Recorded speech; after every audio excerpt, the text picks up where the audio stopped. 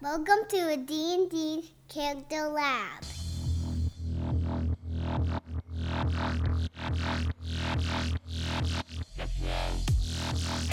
Welcome to the D&D 5e Character Lab podcast with your hosts, Garen and Dan. Welcome to the D&D Character Lab, the show based around one thing we as players cannot resist. And that is compulsively creating characters and daydreaming about their validity in-game.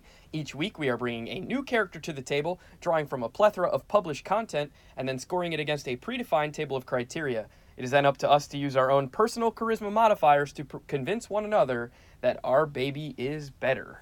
Hello again, everyone. I am Dan. And I am Garen, and this week we plunged into the cesspool that is D&D Wiki. For those of you not familiar, consider yourselves privileged and turn this episode off right now. And do not let us corrupt your perfect little brains. As for the rest of us, we all know that D&D Wiki is a site where just about any asshole can throw up some ridiculous homebrew crap and share it with the D&D multiverse. There's some quality product on there that people have tried very hard. There's also some bonkers shit, and that's what we went after today.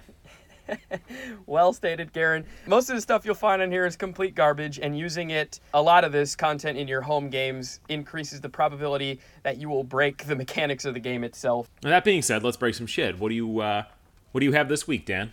So, I brought Gary to the lab, rumored to have been a long-gone race. The slime folk were mysterious creatures, mostly rumored to be in swamps and marshes. However, according to the information listed on dndwiki.com, or it's not actually D&D Wiki, it's dandwiki.com. Did you notice that? Dan Wiki. They're missing a D, but I get what they were going for. So but you're anyway, taking responsibility for this. Yeah, yes.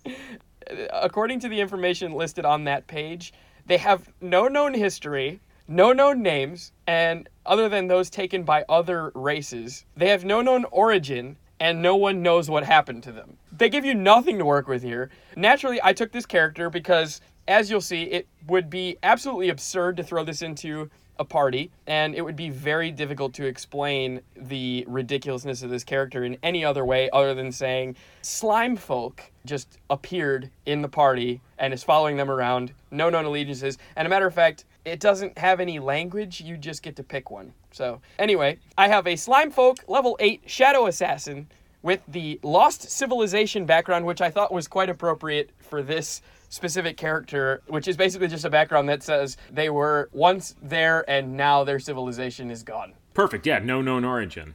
Yes. So that is what I'm bringing to the lab this week. What do you have from D&D Wiki, Garen?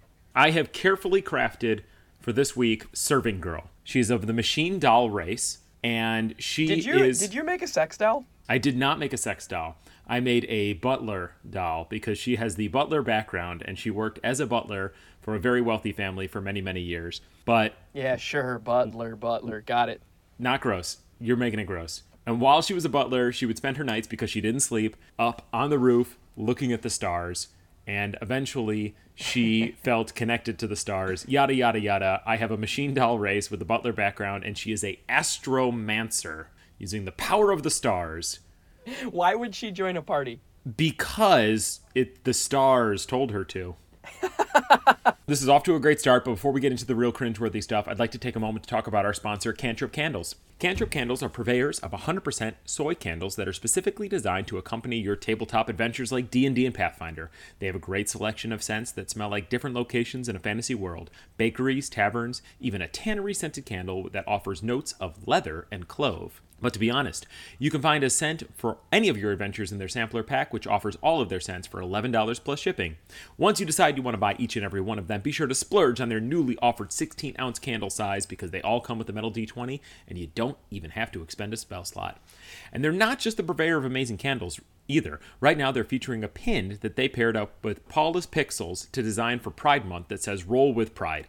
Even better than the stunning design of the pin itself is the fact that a portion of the proceeds directly benefit Outright International and the Los Angeles LGBT Center. Be sure to check them out. That's Cantrip Candles. If you don't know how to spell cantrip, you shouldn't be playing D&D. Thank you, Garen and Cantrip Candles, for all the amazing work that you guys are doing over there. And you know what they say, slime folk first. So I'll go ahead and start us off in the melee category. What do you say? That's fine. Machine girls are not your classic ladies, so they'll have no problem waiting. Yeah, that's true. She probably doesn't have a problem waiting tables. So Killed it. I'm arguing a +2. I'm arguing a +2 here. Got 2 attacks. I broke the game. What? So I can do 99 total damage on a round because I have sneak attack and I also have action surge. A +6 to hit with the short sword, doing 1d6 +3 piercing damage. But here's where things get kind of weird. I took the combat reflexes feat. This is what the feat says. When foes leave themselves open, you make a number of additional melee attack reactions equal to your dexterity bonus, which is a +3. What does that mean? What is when foes leave themselves open? What does that mean? When are you using that? Reactions? So Yes, you can attack. I can attack 3 times. But this gets even better because then I doubled up and got the reactionary feat, which allows me to have 2 reactions. So now I have 6 attacks. when it's not even your turn. That's correct. So those are 6 reaction attacks. I've got 2 standard attacks, and then if I use action surge, I can have 9 attacks. If you pair that with the sneak attack damage of 3d6, you can deal out 99 damage in a round. Wow. I also have the adhesive slime folk trait, which allows me to have advantage on strength checks made to grapple a target. I also have corrosive touch, which is another slime folk trait. My unarmed strike use a d4 for their damage die, and they deal acid damage instead of bludgeoning damage, as if it needed to be any more powerful. So I'm arguing a +2 there. That is so broken. balanced. 6 reactions is very balanced for a level 8 character. No, 2 reactions, but 6 reaction attacks. 6. Jeez. Okay. Because you put so much into this and you've used both your feats, I feel like this is my logical point to make you roll right off the bat. All right. I got that +0 charisma modifier because he's slime. I rolled an 8. I will take a +1. All right. I am accepting a -2. I have no melee weapon. So then going on to ranged. Going on to What do you have range. in This is where things start off with my machine doll race. As part of the war doll sub race, I am also a gun, where I can bring a gun out of my arm that does 3d6 damage with a 30-foot range at my level, and I can use a bonus action to reset it, which takes 1d4 turns. So at the max of every 4 turns, I am doing 3d6, and it doesn't specify the type of damage, so I'm going to say apocalypse damage. Yeah. Gunshot damage. All right, good. It does specify it's kind of a laser, so... Is that all you have there? That is, I'm a caster. I don't have any real weapon proficiencies here. But 3d6 damage is pretty solid. I will take a 0 because I can't use it every turn. That's a 0. That's 0 worthy. I'm arguing a +1 here. I have a +3 to hit on my longbow. 1d8 +3 piercing damage. How does your slime pull back a longbow? And The I don't cord know. would go right through your slime. Yeah, it doesn't. None of it makes sense. And I got that sneak attack. I've got, Well, I can't now. They did balance it out because those 6 reaction attacks can only be melee attacks. So the ranged attacks, part of the reactionary feat is you can use both of the reactions granted to you to make an opportunity attack against an opponent with advantage. Like you need that.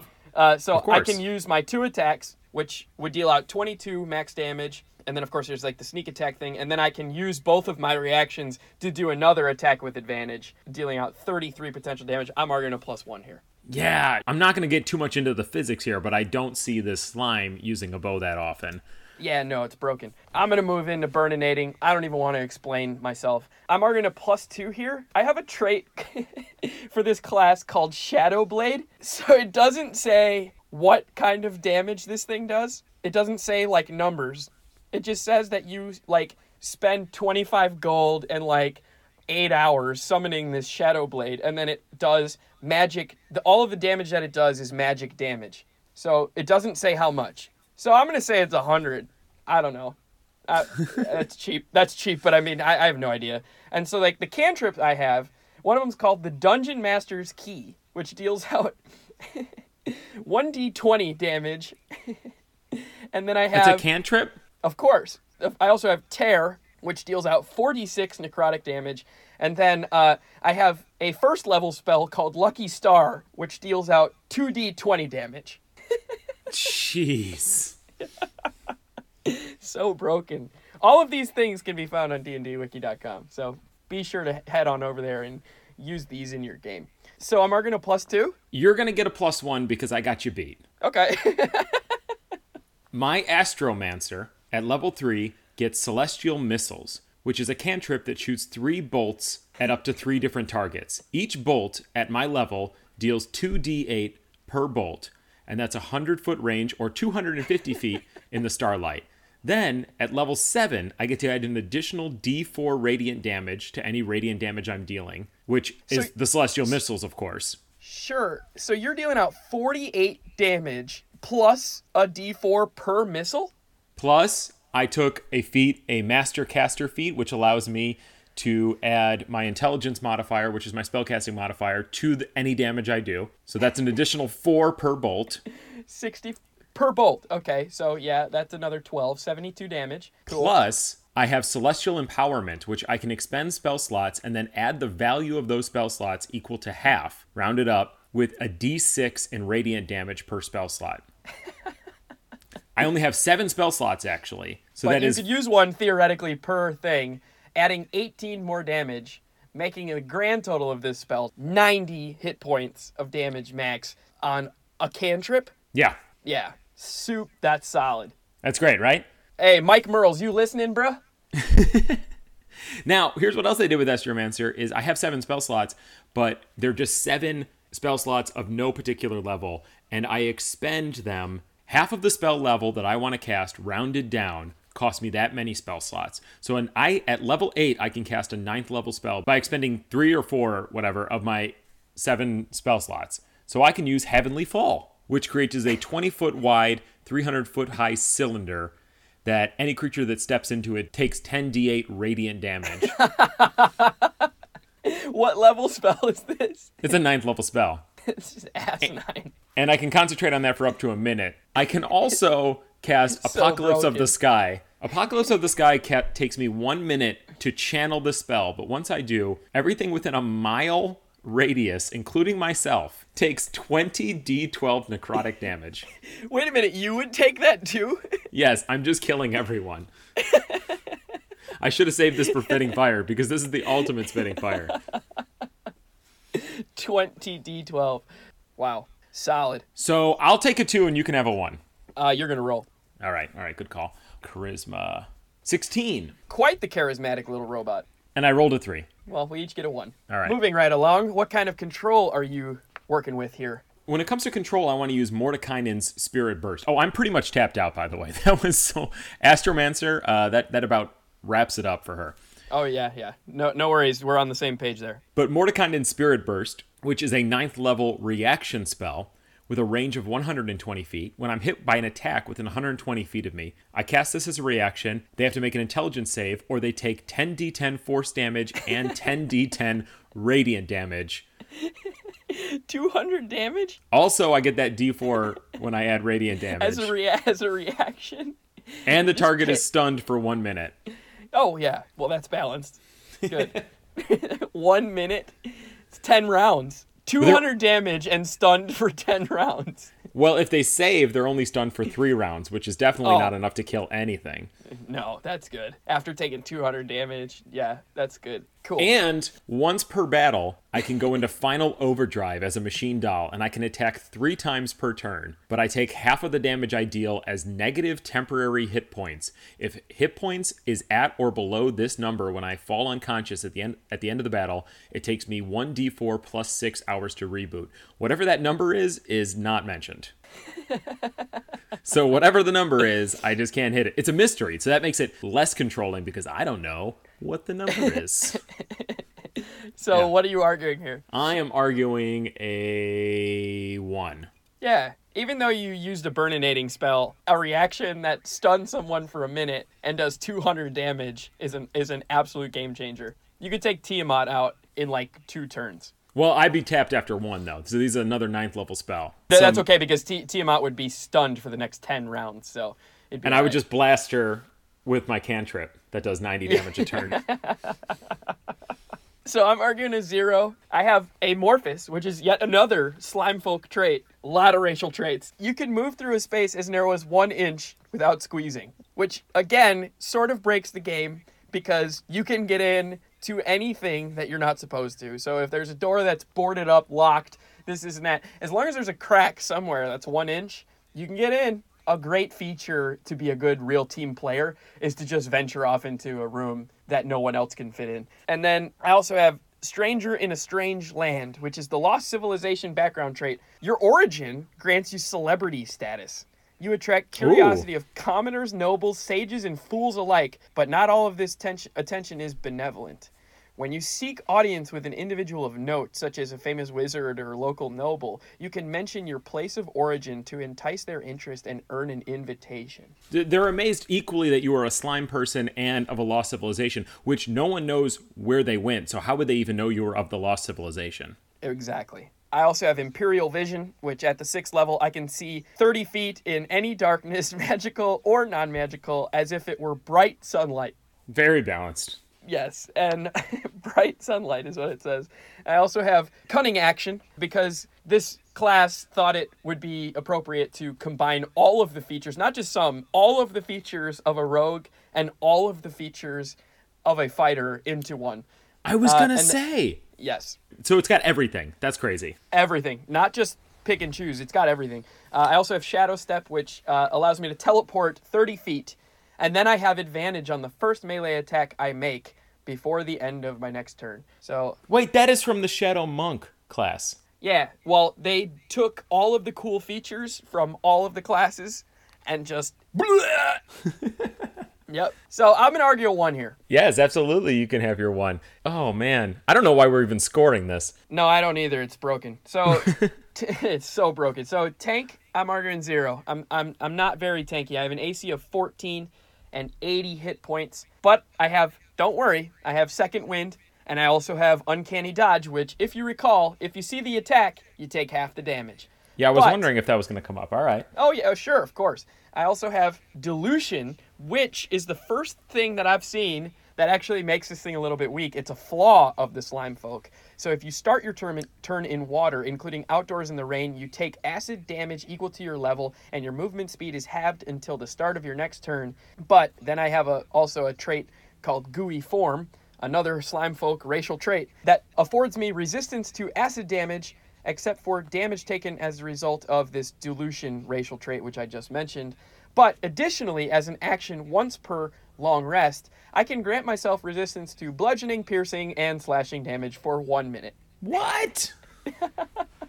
I also have the spell Summon Astral Beasts. Oh, crap. Which is it's a first level spell, and I have 4 first level spell slots. You can cast this as many times as you want. Why do you have spell slots? Because it's broken. So I have... What don't you have? I can cast this 4 times. These astral beasts have 20 hit points apiece. They have their own action and can attack and all that stuff. So, I mean, you're dealing out 20 HP meat shields at a first level spell. And you could do it, I can do it 4 times. Stop it. So anyway, Margaret is 0 here. Just as you can have your 0 just as 0. How tanky are you, robot? All right, I have a little weakness too, actually. I'm immune to poison, lightning, and disease, but I'm vulnerable to cold and acid. I also have Bathed in Starlight, which is where I expend the spell slots and I regain a d6 of HP for half of the spell slots spent. I also have Overcharge. When I'm hit with lightning damage, I gain temporary hit points equal to half the damage dealt to me. Because I'm completely immune to lightning, but I absorb it. Oh, wow. Yeah. If I'm weak, you can just smack me with a lightning bolt and I'm fully recharged. Oh, that's terrible. Yeah, technically I could probably take lightning bolt as a spell and cast it on myself, and that would probably heal me all the way up. Yeah, just like cast it on your shoe or something. Yeah, let's just say I did that. What are you arguing here? Oh, let me see. I also have 66 hit points and an AC of 15. I'll take a 1. I want a 1 too then. Everybody's getting 1s around here. All right. All right. How do you help your friends, Garen? Before I get into that, I'd like to take a brief moment to explain how you, the listeners, can help the D&D Character Lab. Option number 1 doesn't cost you a thing. Leave us a review on whatever platform you listen to the show. Simple as that. iTunes really has a stranglehold on the algorithm. If you can help us, if you can do that, it'd be wonderful. Option 2 is our Patreon. You can get in at $1 all the way up to $20. We have a Discord where you can come chat with us, bonus episodes, early access to our regular show, and you can even name our characters. Best of all, our patrons have been battling each other in our Discord on the Fan Lab channel. For more details on all of that, be sure to head over to patreon.com/D&D Character Lab. And number 3, if you want to go over to dmsguild.com and check out our supplements and leave a review if you own any of them. We have 3 on the market at the moment with more to come: Wombo's Guide to Combos, Jamae Jr.'s Horde of Horses, and finally, Consequences for Poor PC Resting Choices. All of these supplements are just $1, and they all feature material you can put in your game today. Now, let me tell you about how Serving Girl helps her friends, and the answer is she does not. She is happy to do whatever they ask of her, but she does not have any features that would help her friends whatsoever. Take a -2. Won't argue with you there. I'm arguing a -1. I have the protection fighting style because, of course, I was able to choose a fighting style. When a creature that I can see attacks a target other than me within 5 feet of me, I can use my reaction to impose a disadvantage on the attack roll, and I must be wielding a shield. Of course, I wouldn't do this because I would use all 6 of my reactions to to make an attack. Of course Yes. you would. So -1 here. All right. But So for balance, I'm taking a -2. It's absolutely awful. It is not balanced in the least. Incredibly overpowered. Nobody's going to argue with me on that. Let's move along. How balanced is your character? well, my character sheet is actually pretty balanced for what it is. I'll take a whatever. I don't know. I mean, the Machine Doll race is a strength of 2, a con of 1, and Well, I mean, I'm not going to sit here and lie, but if I were to actually build this, I built it correctly, and I took the appropriate feats, but it's broken, not balanced. you know what? So, I mean, if you think that yours is not broken, then you can score it something other than a -2. Now that you put it that way, I can't. All right, moving on. So, we have a smooth operator scenario that I came up with for this episode, and it states the following. You realize that a party member of yours has been stealing from you. Simple as that. What do you do? All right, well, I would use my experience as a butler to appeal to their sensibilities. I would flatter them accordingly and offer to help get their things.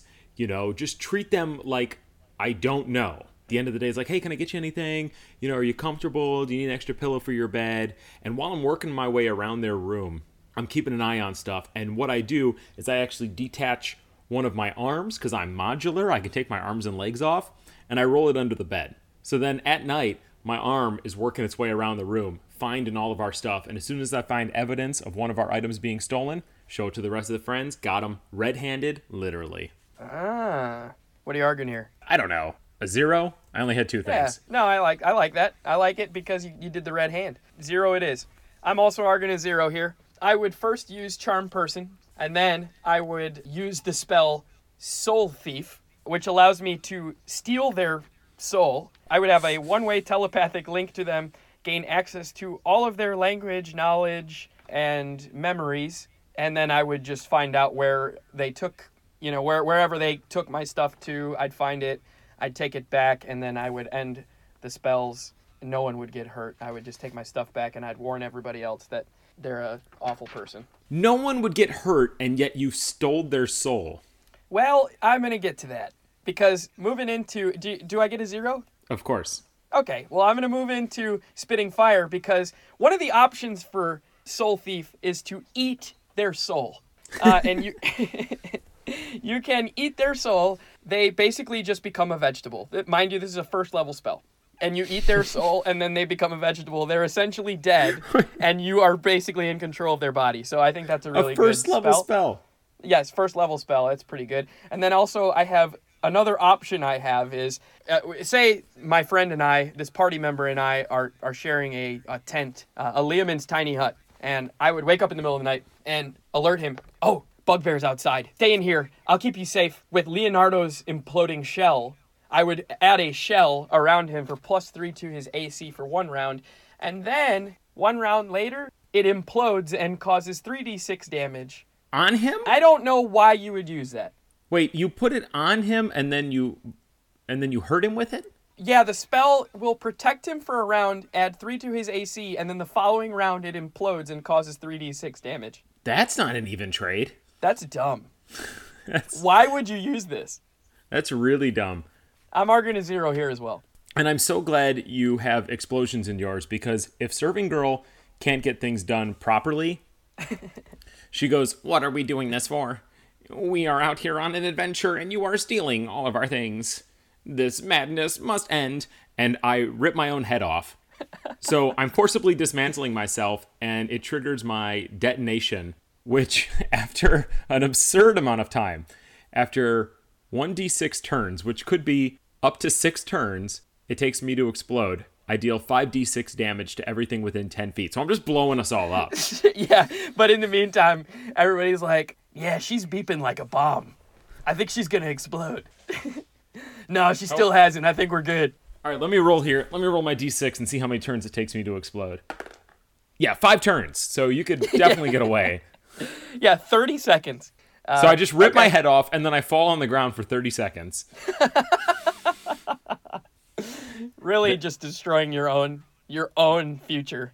That is my reaction. So to... your aggressive response is to commit suicide. Okay, very good. Well, I could either do it that way or with Apocalypse of the Sky. I could just blow up everything within a 1 mile radius. Yes, yeah. You can either commit suicide or end civilization. So that's pretty cool. So what are you arguing here?